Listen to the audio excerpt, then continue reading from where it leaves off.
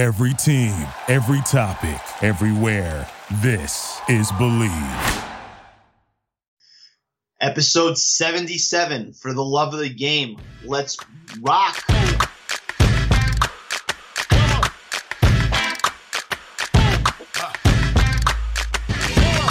a menace to society, baby. The police wanna relocate me. They run it with, but they can't fake me. They wanted to come up, but they ain't crazy. I ride one in the 6-tray Chevrolet rolling without no top. Got them hydraulics is dumping and making it drop. California to Virginia to me making it hot. Taking long rides in a G4 plane. X-Men to the stage, got them going insane. Yeah, got the world saying I'm a name. I'm about to make a little change, I'ma keep it the same, you dig? X to the Z, baby. Run up on your hidden corners, man, I'm great, come on. X be the life of the party. Don't be scared, girl, reach out and touch somebody.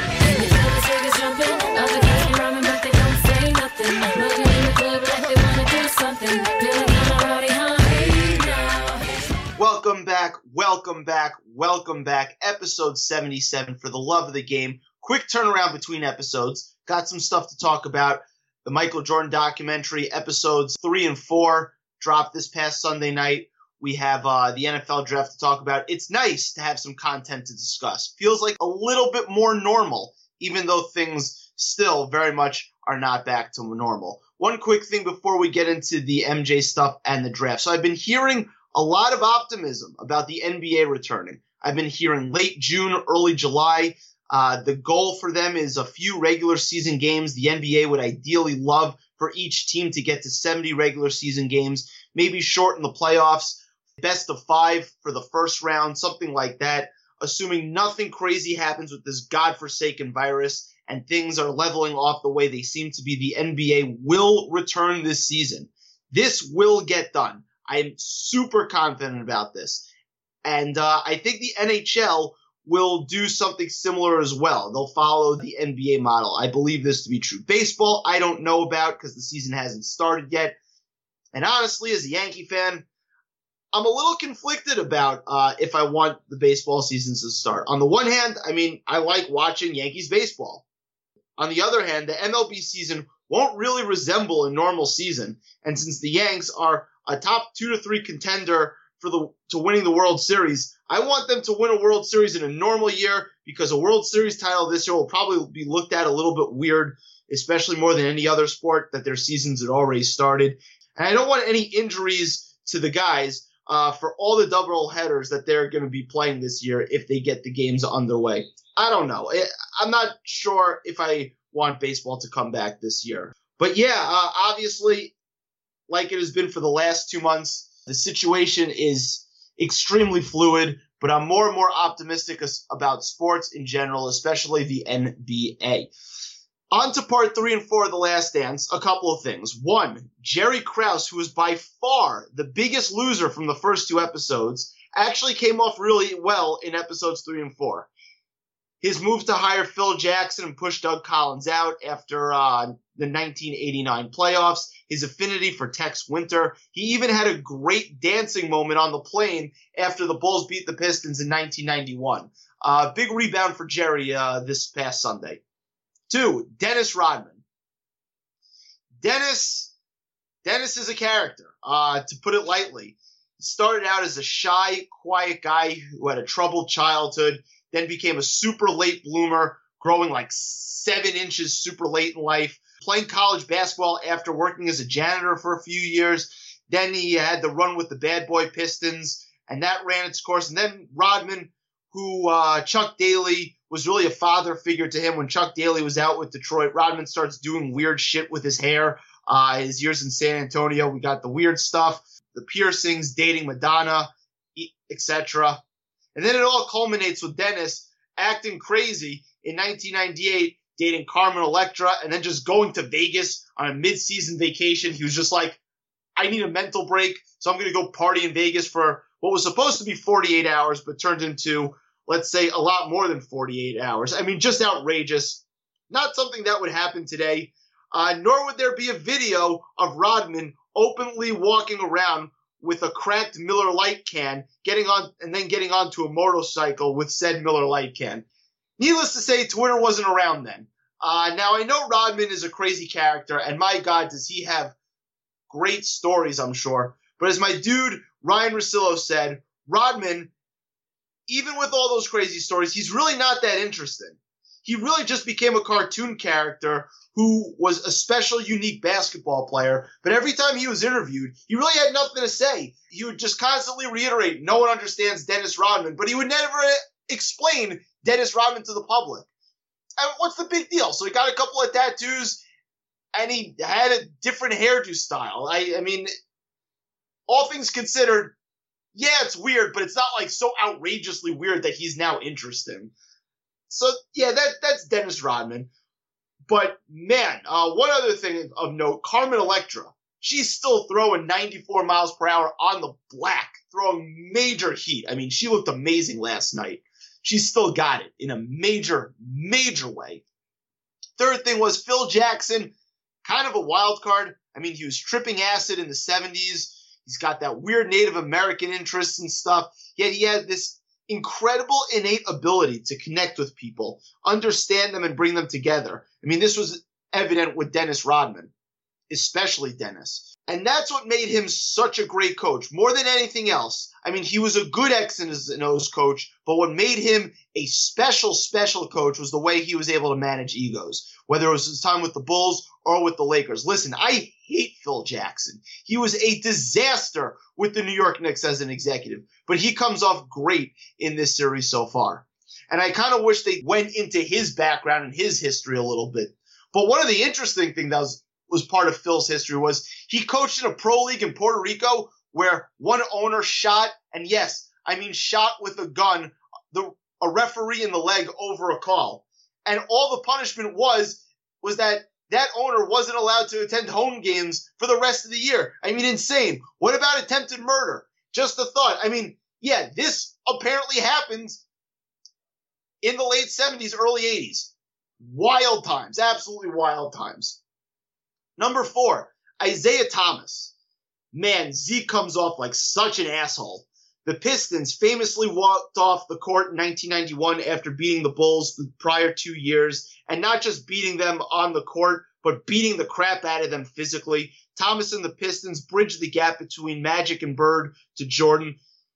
And the Pistons, all these years later, are always crying about the fact that they get zero respect historically. Well, guess what, Isaiah?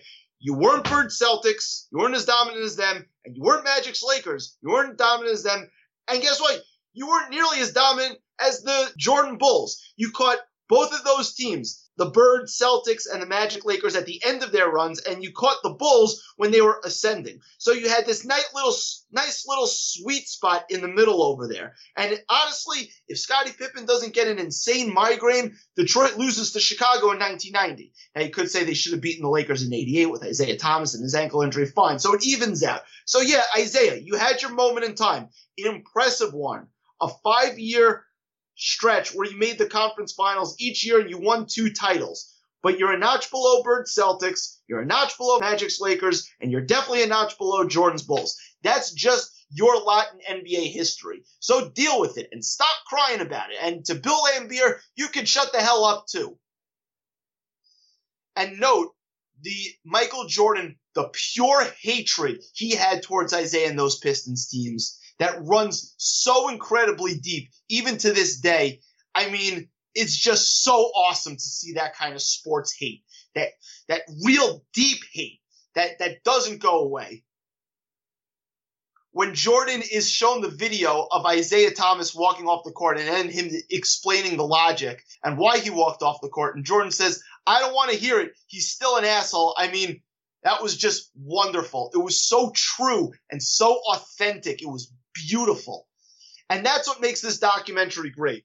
The MJ interviews, they are so authentic, so real.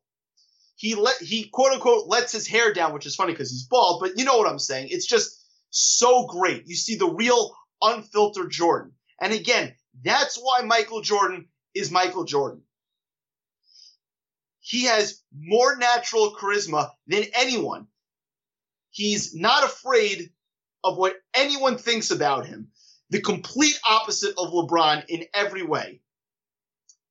I said it before and I'll say it again. Michael Jordan is the only athlete, with the exception of maybe Muhammad Ali, who could carry your interest for a 10-part documentary series like this. A LeBron documentary would be an infomercial on all the great things LeBron does. Snooze fest. That's Puke City. No one wants to watch that garbage. He would never be as unfiltered and as honest as Jordan is. He's too manufactured. Also, he doesn't have natural charisma. He's a noob.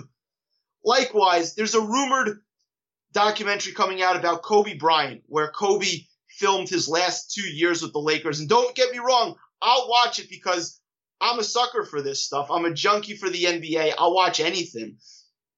But it won't be as good as this current documentary because sadly there will be no first-person Kobe interviews anymore. My fear for the Kobe documentary is that it's going to be a cheap knockoff of this MJ documentary, and that would be a shame to Kobe's legacy. So if you're going to make the Kobe documentary, you better make it really, really good because what sets this apart is these Jordan interviews. He brings his A game and is throwing 100 miles per hour in these interviews. As for Jordan, the basketball player, besides for being the coolest guy around, he's just a better basketball player than anyone else. His dominance isn't matched by anyone. He would put up stupid numbers today. Just check this out for a second, okay? Hear me out. From the 86-87 season to the 92-93 season, Jordan averaged, I repeat, averaged 33.2 points a game, shooting. He had an effective field goal percentage of 53%. Basically, real field goal percentage, 52%. Add along 6.5 rebounds a game, 6 assists a game, almost 3 steals a game, and a block a game. I mean, those numbers are ridiculous. Absolutely ridiculous. And if he focused on the three ball, he would have been a good to very good three-point shooter. As I said in last week's episode, in the all-time draft, in any season where Jordan attempted 3 or more threes a game, he shot over 35% in those seasons. So yeah, Jordan would probably average today with no hand checking, no clogged lanes, and no brutal fouls like the Pistons were inflicting on him in the playoffs in the paint. He'd for sure average 40 a game. Not even close. I mean, the guy was he was inhuman. He was like nothing we've ever seen before, and honestly, it's probably like nothing we're ever going to see again. With that said, I'm going to talk a little NFL draft. I've got a first-time guest coming on, an exciting guest, somebody who I've been circling for a while. We're going to bring him on in just a couple of moments. Okay, we're back. So I teased it before. I have a first-time guest on this week, somebody who I've been circling for a while. We've been in contact a bunch. He is exceedingly excited to be on. It's been terrible scheduling with him. Partially, that's my fault. Partially, it was the way the news cycle broke. But I'm finally glad to have him on. Mr. Jordan Tiegman. Jordan, how we doing? What's going on, Aaron? I'm doing pretty well. How are you?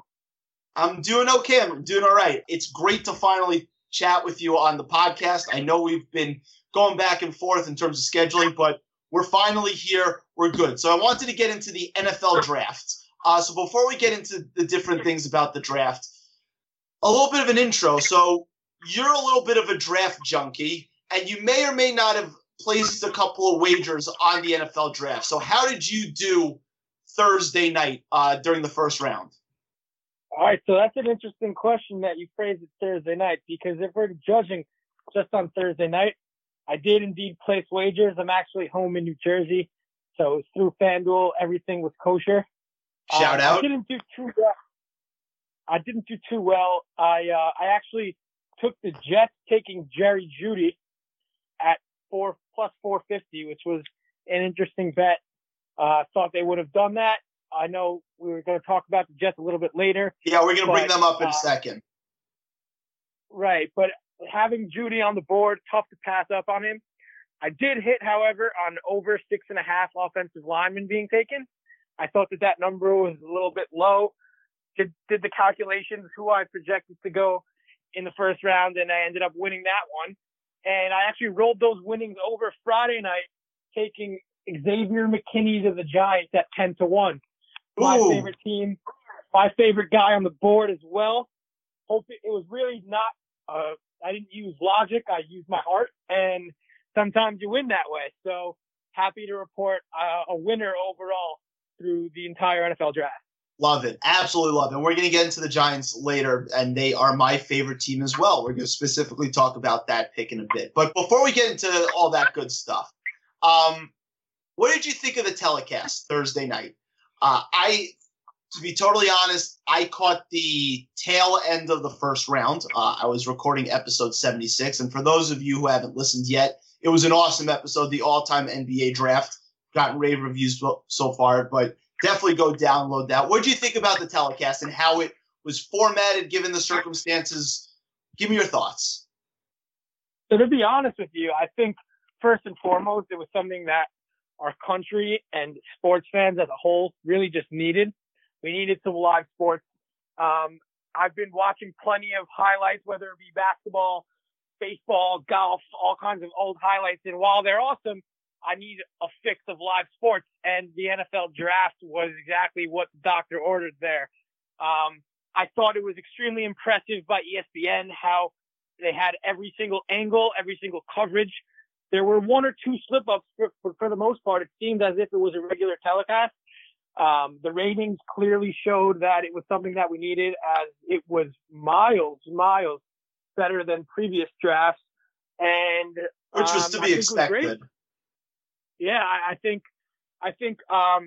Commissioner Goodell, for all of the things that he's known for, and he gets booed all the time. I thought it was a little bit corny, but overall a good twist that he had fans on the screen booing him. I think that while he's a little out there, that was a nice twist, and he really provided America with what they needed. That's my take on it. So let's get into Goodell for a second. So would you think after Goodell's performance, and I'm not even going to judge him on butchering the names, even though he probably should have gotten Tua Tagovailoa's name right, considering he was one of the premier picks in this draft. Do you think Goodell is self-aware? Do you think he's not self-aware at all? I mean, the TikTok he did with Jerry Jeudy, I think that was really weird. I mean, what's your take on Goodell? I know everybody hates Goodell for a bunch of different things, but after this, do you think he's a self-aware guy? I think in the beginning, he was kind of a fresh face, came off a little bit arrogant, and understood what came with being the NFL commissioner. Now, I think he knows where he stands, like you said. He knows that he's not particularly well-liked, but I really thought that he did a great job this past draft, embracing the fans and understanding what's going on in the world and how important this really was. And in terms of who he is as a commissioner, you got Dave Portnoy and Barstool hating on him. You got the Patriots hating on him. You got a bunch of owners not happy with him. I understand where all that comes from, but if you're judging him strictly off of this draft, I think he did a great job and certainly earned my respect as a football fan. Interesting. So before we go on to like what actually happened in the draft, last thing about the coverage, did you think it was a little weird that they went overboard on some of the tragedies that some of these guys have been through? I mean, obviously you don't want to belittle people who have gone through hardships in their lives, but don't you think it was a little over-exaggerated this year? Yeah, I'd agree with that. I think that they tried to add some flair to it and add some drama. I didn't really think it was necessary. If your team drafted this guy, you're going to get to know them, and you'll probably stumble upon that story at some point in time. But in terms of their first exposure to the world for a lot of people who are just casual NFL fans who don't know anything about these guys, to see their stats, and then see something tragic that happened in their home, I didn't think it was appropriate, to be honest. Could have done without that. But also, like we said, ESPN was in a tight spot, and they really needed to try to produce more of a show than just a draft. So I understand why they did it. Not the biggest fan, but didn't really bother me one way or the other, to be honest. I think you and I mean, well, you more so than I because you watched more of it than I did. We're in the camp of like the Bill Simmons Russillo camp, where you kind of wanted to hear more football people talking football as opposed to it, but whatever. I guess, unfortunately, tragedy does ratings. So let's move on to what actually happened in the draft. Sure. Especially in the first round. Usually there's more movement, right? Mm-hmm. Lack of trades, except for the Patriots moving backwards, which is a Bill Belichick special, moving out of the first round. But lack of trades, was it strictly due to Corona and the circumstances and people can't being around people? Or is it because guys really kind of went chalk and you can't really say somebody screwed up the first round? Yeah. I mean, I was also kind of taken away by that, especially as we said, Aaron, we're Giants fans all week leading up to the draft. We kept hearing Giants are trading down, Detroit's trading down. I was waiting for it to happen. And once I saw Okudah go off the board at 3, which seemed to be a position of need for the Lions after they traded Darius Slay in the beginning of the offseason, I was kind of surprised. But then when you break it down, and I actually read an article about this, I think it was either Sunday or Monday or today, that a lot of the coaches had more time than ever to really digest these guys. And it wasn't just about the combine, but hearing testimonials from their coaches and college teammates. And they really felt comfortable with the guys they were taking, and there wasn't necessarily a need for movement. So I guess you could say it's the Corona, but I also think that this draft class happens to be particularly deep, and each team, it was easier for them to find a piece that really fit their team. The one thing that I found strange was obviously, and we'll get to Miami in a second, or I should say a little bit later, but Tua was the hot prospect that had the most volatility, I guess, going into the draft because of his injury history. What I never understood was why wasn't there some type of smokescreen causing Miami to make a move to trade up to get him? That was a little weird to me, but we'll talk about that a little bit. Obviously, we're both Giants fans, as we mentioned. So let's start there. The Giants draft. How do you feel about what the Giants did in the first round? So there's 2 questions here. Are we talking first round, or we're talking the Giants' whole picture? First round first, and then we'll talk about the whole picture, because obviously the Xavier McKinney in the second round, who was a first-round grade, seems to have been considered one of the best picks of the draft. But let's just take first round. Did you want them to go tackle? Did you want them to go Simmons, the linebacker from Clemson? What did you want them to do? And what were their options, really? Right. They had plenty of options, and this is where I stood. The past 2 years, they've been struggling, obviously, and they took Barkley and they took Daniel Jones. So on offense, there clearly is a need for mobility and for Barkley to have room to run and Jones to have room to throw. You're not going to be able to accomplish that without a good offensive line. And the Giants haven't had a good offensive line probably since Super Bowl 46. Being generous, they weren't even that great last year. That year, if you remember, Eli getting smacked around in San Francisco in the NFC Championship game. I do. I was of the opinion that we needed to shore up that line. And offensive tackle is a position that you don't necessarily need the most athletic guy, but you need someone that you can count on for a bunch of years. And based on the scouting report, I didn't really do much reading into the offensive lineman beforehand, but what people are saying about Andrew Thomas is that he's just a steady guy. He shows up when the big games.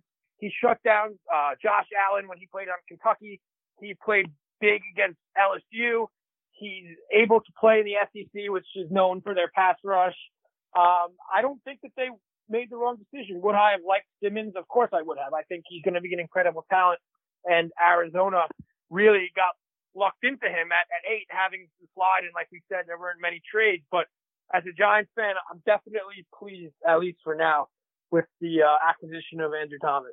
So you think because there were 4 tackles who were rated sort of in their tier. So you think they took the right guy? I do. I think that maybe Worst is more talented. Maybe Jedrick Wills went to Alabama. He's got more pedigree. But Thomas is, you know what you're going to get, and he's rock solid. And if you're taking an offensive lineman at number 4, you got to know that he's going to be around for a while and be in this league for a long time. And it seems that they made the safest pick, which I'm happy with.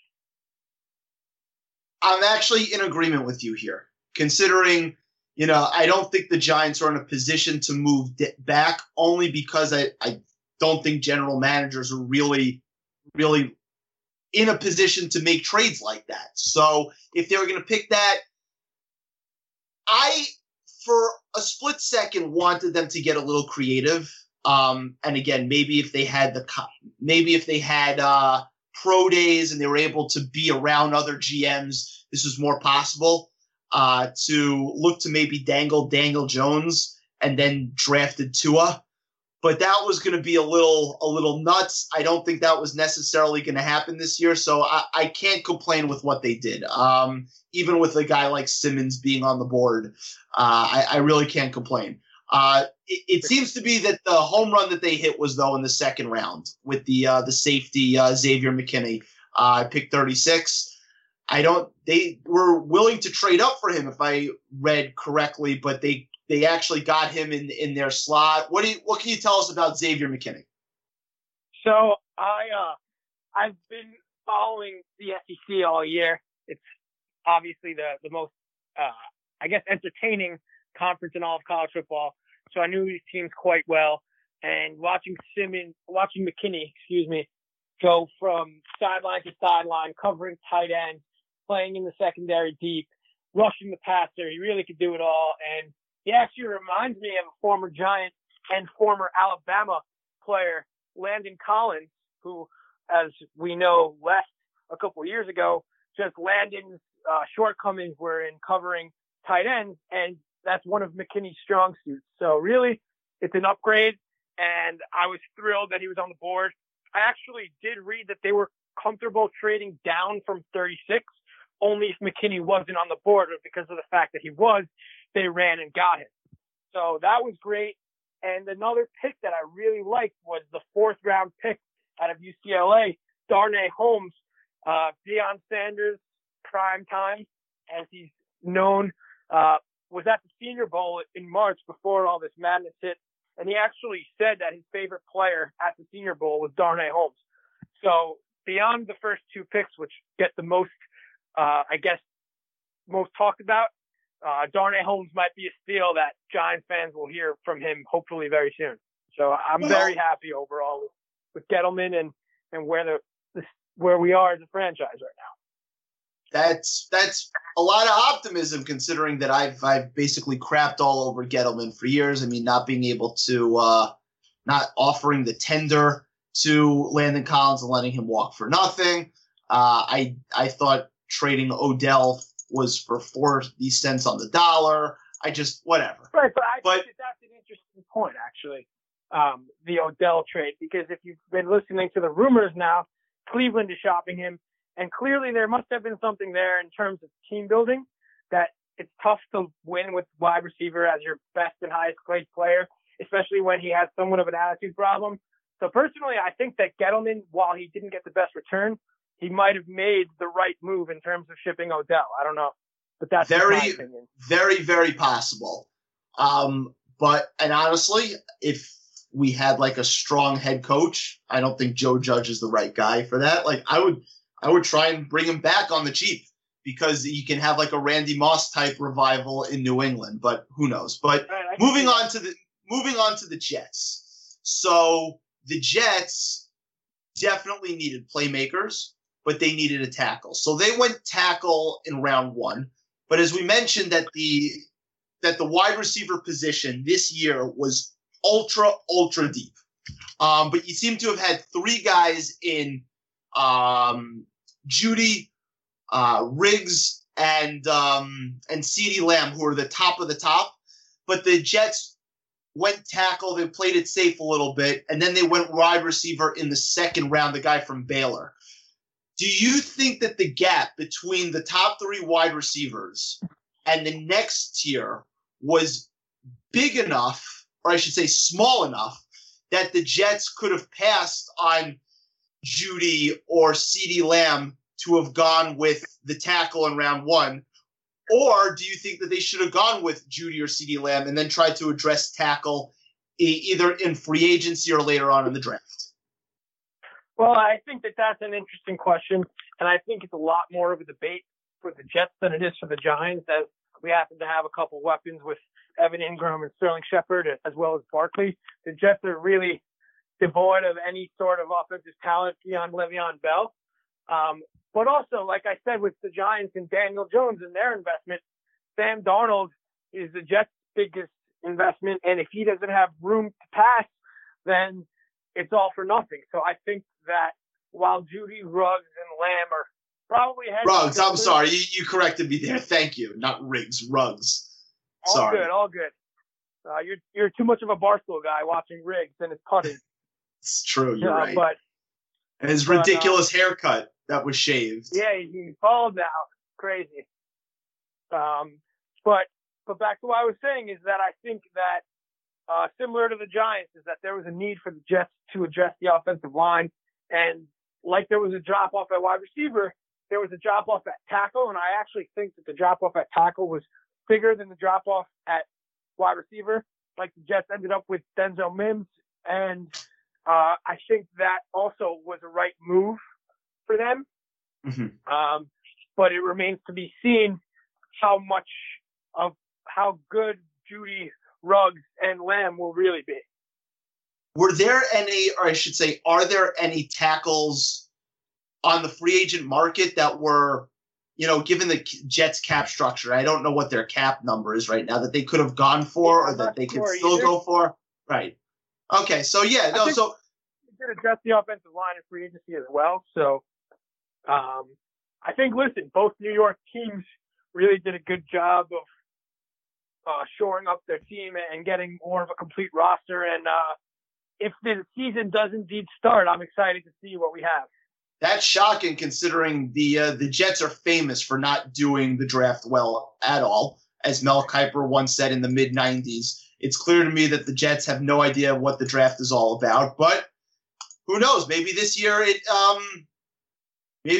different. It's in general, it doesn't seem like there were a lot of, surprises. I mean, maybe Ruggs as being the first wide receiver off the board, but other than that, it wasn't a crazy surprise. So who was your big winner in the draft and who was your big loser in the draft, if you had to pick one? All right. So winner, I'll actually give you two. Quickly, I think the Bengals are automatically the winner because Joe Burrow is going to be a transcendent player, and I don't want to say Tom Brady like they did on the draft coverage, but he's going to be really, really good. And anytime you can lock up a quarterback like that, you're a winner. Plus the fact that they got T. Higgins, I would say Cincinnati. But if we really want to go into it, I would say the Cowboys, unfortunately, for us as Giants fans. But to have Lamb fall into your lap where they picked, I think it was 17, he's a hell of a player. 17 or 18, yeah. Yeah, so pairing him with Amari Cooper is pretty crazy. It's going to be tough to cover them, especially with Zeke. So Dak, with all the contract issues, got pretty lucky with a gift. They also got Trayvon Diggs, brother of Stephon, in the second round, who was a projected late first round, early second round talent. So I would say Dallas did a really good job. Jerry Jones, drafting from his yacht by himself, did a surprisingly good job. Yeah, I mean, Jerry Jones had a great flex, only to be outdone, I should say, on the same level flex as the Cliff Kingsbury house picture. That was big time flex also. But Jerry Jones on a yacht that was nicer than basically everybody's house in America. That was big time flex. So the thing with Dallas, you mentioned Dallas. Dallas is interesting because it's a lot of flash, right? And we've seen this before when you have a lot of flashy, shiny new toys. But, they lost a couple of guys on the offensive line this year. I think Zach Martin retired. A bunch of guys, left. Frederick. Travis Frederick, no longer there. I mean, does this blow up in smoke with them? I mean, I know when CeeDee Lamb fell at that spot, like you had to take him. So it's not like they took him over somebody else. But I don't know. Dallas, I'm nervous about the guys on the outside, but if you can't block, and I don't love Dak Prescott, I don't love Dallas still.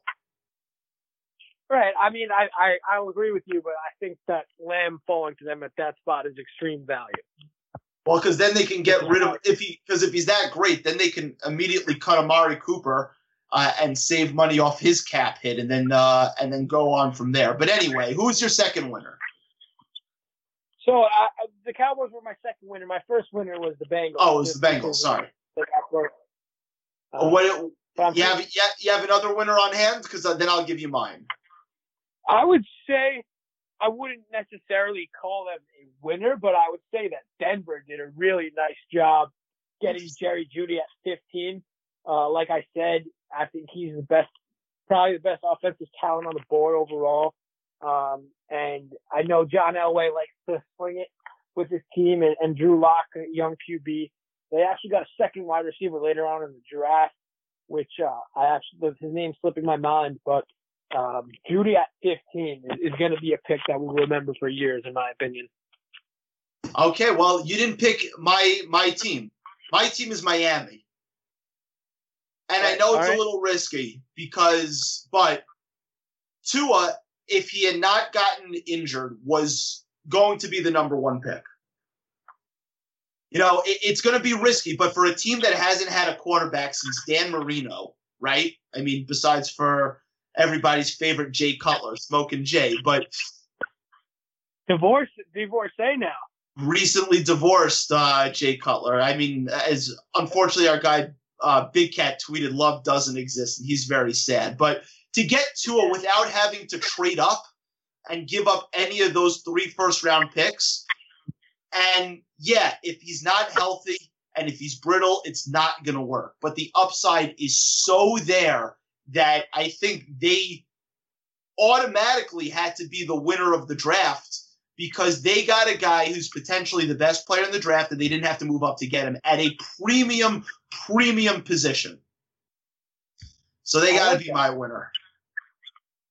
And as I mentioned before, it was I actually don't. I actually don't. I think all the teams you mentioned before, the Bengals, but to me it was like clear that Miami was the clear-cut winner because there were no smoke screens, as I mentioned before, for them to have to get Tua.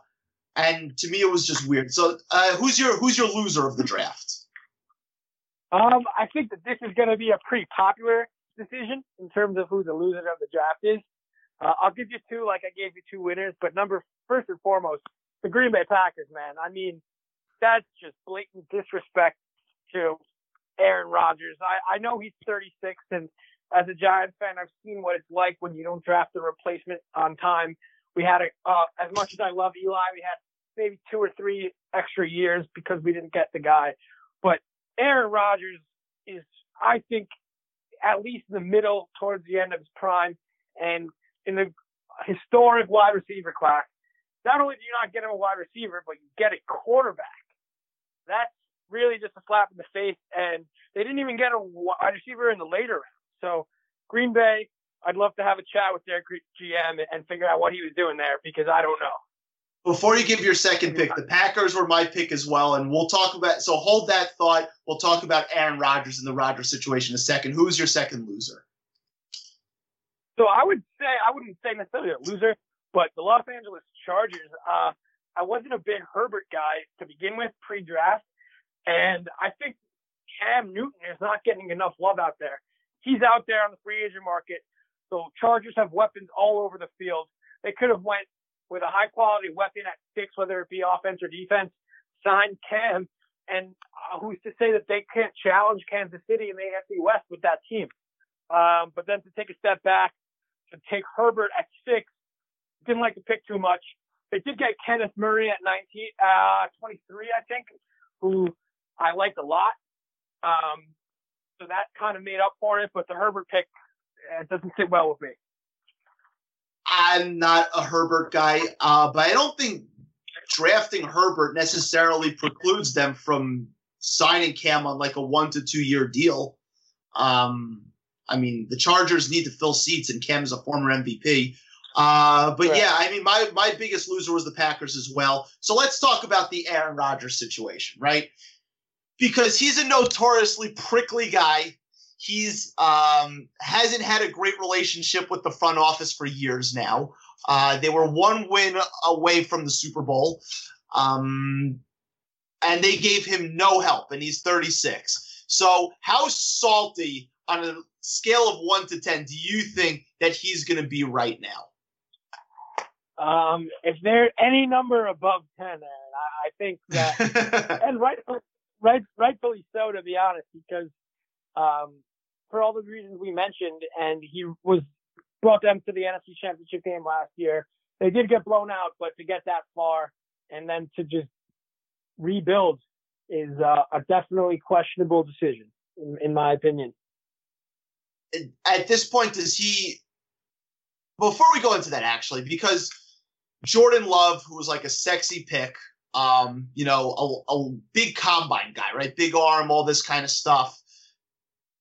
As the quarterbacks are falling, you know, late into the first round, don't you think they could have waited on Love in the second round or tried to trade up in the second round if they really loved him and to have then maximized their first round pick? It was just a little baffling to me. Right, yeah, and not only did they take him in the first, they actually traded up for him, which was pretty stunning. I just don't get it. Not to say that Jordan Love won't be a good player. He very well may be, but the timing and the place in the draft, I'm not following their logic there. It was weird, and especially with the to quote my guy again, Ryan Russillo, talking about the bust rate of quarterbacks, first round quarterbacks being 50%. I don't know. It was just weird. I mean, does it get to a point where Rodgers is so miffed that he demands a trade? I mean, listen, you have your own podcast. We're in the entertainment business here. Wouldn't it be great if Belichick got on the phone and called Green Bay and said, listen, I'll throw you that farm for Rodgers. Rodgers takes over Brady, wins another Super Bowl with Belichick, and then you have all sorts of legacy questions. I think that that's a fascinating storyline, but do I see it happening? Probably not. I think he's going to find a way to stick it out in Green Bay, but if you even just thought about that scenario in New England for a second, I think that that'd be super cool and interesting. No, that would not be super cool. That would be super awful, and I would like nothing. Actually, there's one scenario I would like least, is that they go 2-14 this year and then take Trevor Lawrence. That would be worse. Right. Okay. But yeah, so yeah, no, I just think Rodgers, with as kind of a jerk that he is, this is going to be super interesting this year, and I can see their season going completely off the rails. Before we get into betting right now. We're talking betting right now, Aaron. The season win total for the Packers right now is 9. And to all you listening out there, I would go heavy on the under. I think it's going to be a bloodbath in Green Bay. There you go. So before we transition on to, I know you had a couple of takes on the MJ documentary. Last thing on the draft. Which first round pick are you just flat out on? I mean, I think we're in agreement. It's Justin Herbert, right? I would say Herbert, but to make it interesting and give us a talking point here, I think that C.J. Henderson at 9 to Jacksonville kind of came out of nowhere. I hadn't been hearing his name up in the top 10 at any time, and Jacksonville's known for their questionable picks. I don't know much about him, kind of one way or the other, but to say surprise and I'm out on him is where I'm standing right now, unless proven otherwise. Yeah, for me, it's Herbert. I just don't see it. I know he was maybe going to come out last year. The Giants were looking into him. I didn't want it then, and I'm out. I'm out on Justin Herbert. I hear you. I'm in the same boat. So you mentioned to me that to move on to the Jordan documentary before we let you go, and thanks again for doing this. We finally got it going. You said you had some takes. So before I want to preface that with a question. You were born in 1996, right? Correct. So you never really watched Jordan play in his prime, ever. Like you just didn't. You're too young. Never. So what has this experience been like to you in terms of like what you're learning about Jordan, I'm sure you've probably watched old clips, but what kind of stuff are you learning? And especially with this whole greatest of all time debate, which to me is so incredibly silly because it's one-sided and there's a clear right answer and there's a clear wrong answer. And newsflash, anybody who thinks LeBron James is the greatest of all time, that's the clear wrong answer. So what have you learned throughout all this? Right. So like you said, I was born in 96. My extent of my Jordan knowledge is that I have a Wings poster above my bed that came from my dad's college dorm. And I've never, the only time I've ever seen Jordan play live, I was actually at his last game in the Garden as a 7-year-old kid when he was wearing a Wizards jersey. Even then, I knew it didn't seem right. I've obviously seen the highlights. I saw the shot over Elo, the shot over Byron Russell, the 63 against Boston in the Garden. But you never really knew. I mean, at least you did, but I never really knew what he did on a night-to-night basis in terms of they needed 45, he got you 51. They needed you to go for 10 assists, he went for 12. They were talking last night about even in his preparation, bench press, his trainer told him get 6, he gave to 12. He just went above and beyond. And in terms of mentality, the only person that I guess is comparable, may he rest in peace, is Kobe. But the pure dominance of MJ, and what I've really learned from this doc is just the way he talks and the way he really just went about everything. He just, for less of a better word, he's just a psycho in terms of how driven he is to win. And I grew up in the LeBron era, but playing 8 seasons in the 90s and making the finals 6 times, winning 6 times, it's tough to argue that anyone's better than this guy. I'm very impressed by your opinion. I'm very impressed. I'm a little surprised, and it's not because I didn't expect you to be knowledgeable, but just because of who you grew up seeing. But the fact that you were able to portray that so eloquently, I mean, a round of applause, because that's the right answer. That's the right answer. Right. And listen, before, I'm sure I'm going to have friends of mine listening into this podcast, and they're going to rip on me for not saying LeBron is amazing and what he is. LeBron James may very well, this might take away from the take that I just gave you, but LeBron James might very well be the most talented player to ever hold a basketball. But in terms of winning, I have one game, 48 minutes to win a championship. There's no way I'm taking LeBron over Michael Jordan. That's just not going to happen. That's beautiful. That's beautifully said. And I mentioned it before, but it bears repeating, is that Jordan was just also, besides for just the basketball aspect, he was just the coolest guy in the room, right? He's been the coolest guy in the room since 1985. The way he walked, the way he talked, everything. And, that's part of it. He had an aura that no one else has. Like, let me ask you a question. Would you watch, and maybe you're not the right example because you're a sports junkie like me and I'll consume everything, but would you want to watch a 10-part documentary about LeBron James? Tough for me to answer that, like you said, because I'm a sports junkie and I'd probably watch anything. But I don't think that kids these days have the connection to LeBron that kids and even adults in your days had with Michael. Michael, everywhere he walked, I think his nickname was Black Jesus. Or am I wrong? Is that Earl Monroe or is that Michael? Well, it kind of it's gotten passed around a little bit before. Yeah, there's the famous Reggie Miller story. He's just everything he did, whether in the Olympics at Barcelona, everyone was hounding him. The stories about him on the golf course, taking down 20 beers and then putting up 50 in the game that night. It doesn't even seem real, the types of things that he did.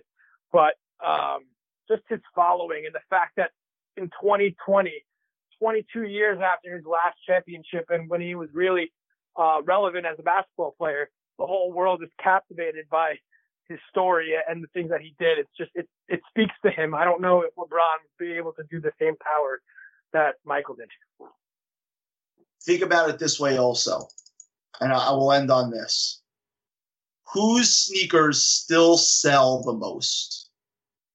Yeah, I mean, and Jordan, it's not even close. Around there with the Jordan 1s, and And Zion Williamson, who was barely even born. I don't even know if he was born when Michael was around. He signed with Jordan Brand because he wants to be like Jordan, right? So that right there is a great example.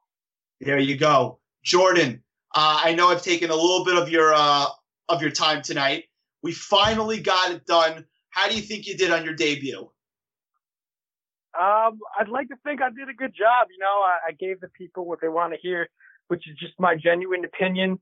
And I always like talking sports, and I can go on. And I have a lot of respect for you, Aaron, knowing your brother for a bunch of years and being a fan of the show and knowing how much you guys like to talk about sports. I'm happy to come on again whenever you have me talk any sort of sports, because this is really a great escape for me, especially in times like these. It's been a pleasure.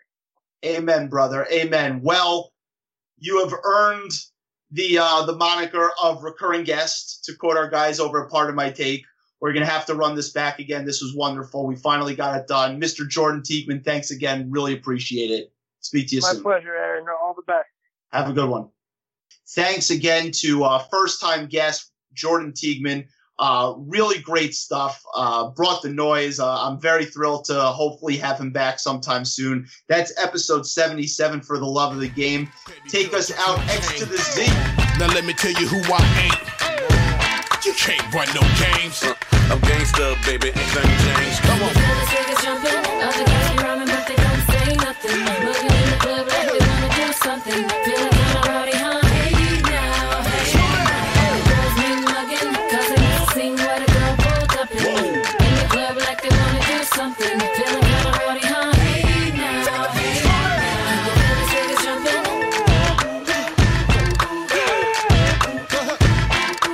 Feeling kinda rowdy, huh? Hey now, hey. Girls be mugging. Don't be mum, baby. Come on. Come on, get Feeling kinda rowdy, huh? Hey now, hey now. Let's ride on out. Let's ride on out. X to the Z. Timbo.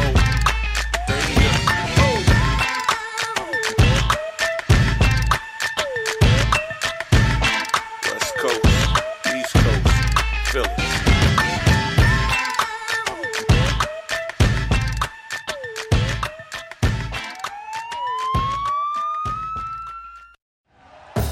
Thank you for listening to Believe. You can show support to your host by subscribing to the show and giving us a 5-star rating on your preferred platform. Check us out at Believe.com and search for BLEAV on YouTube.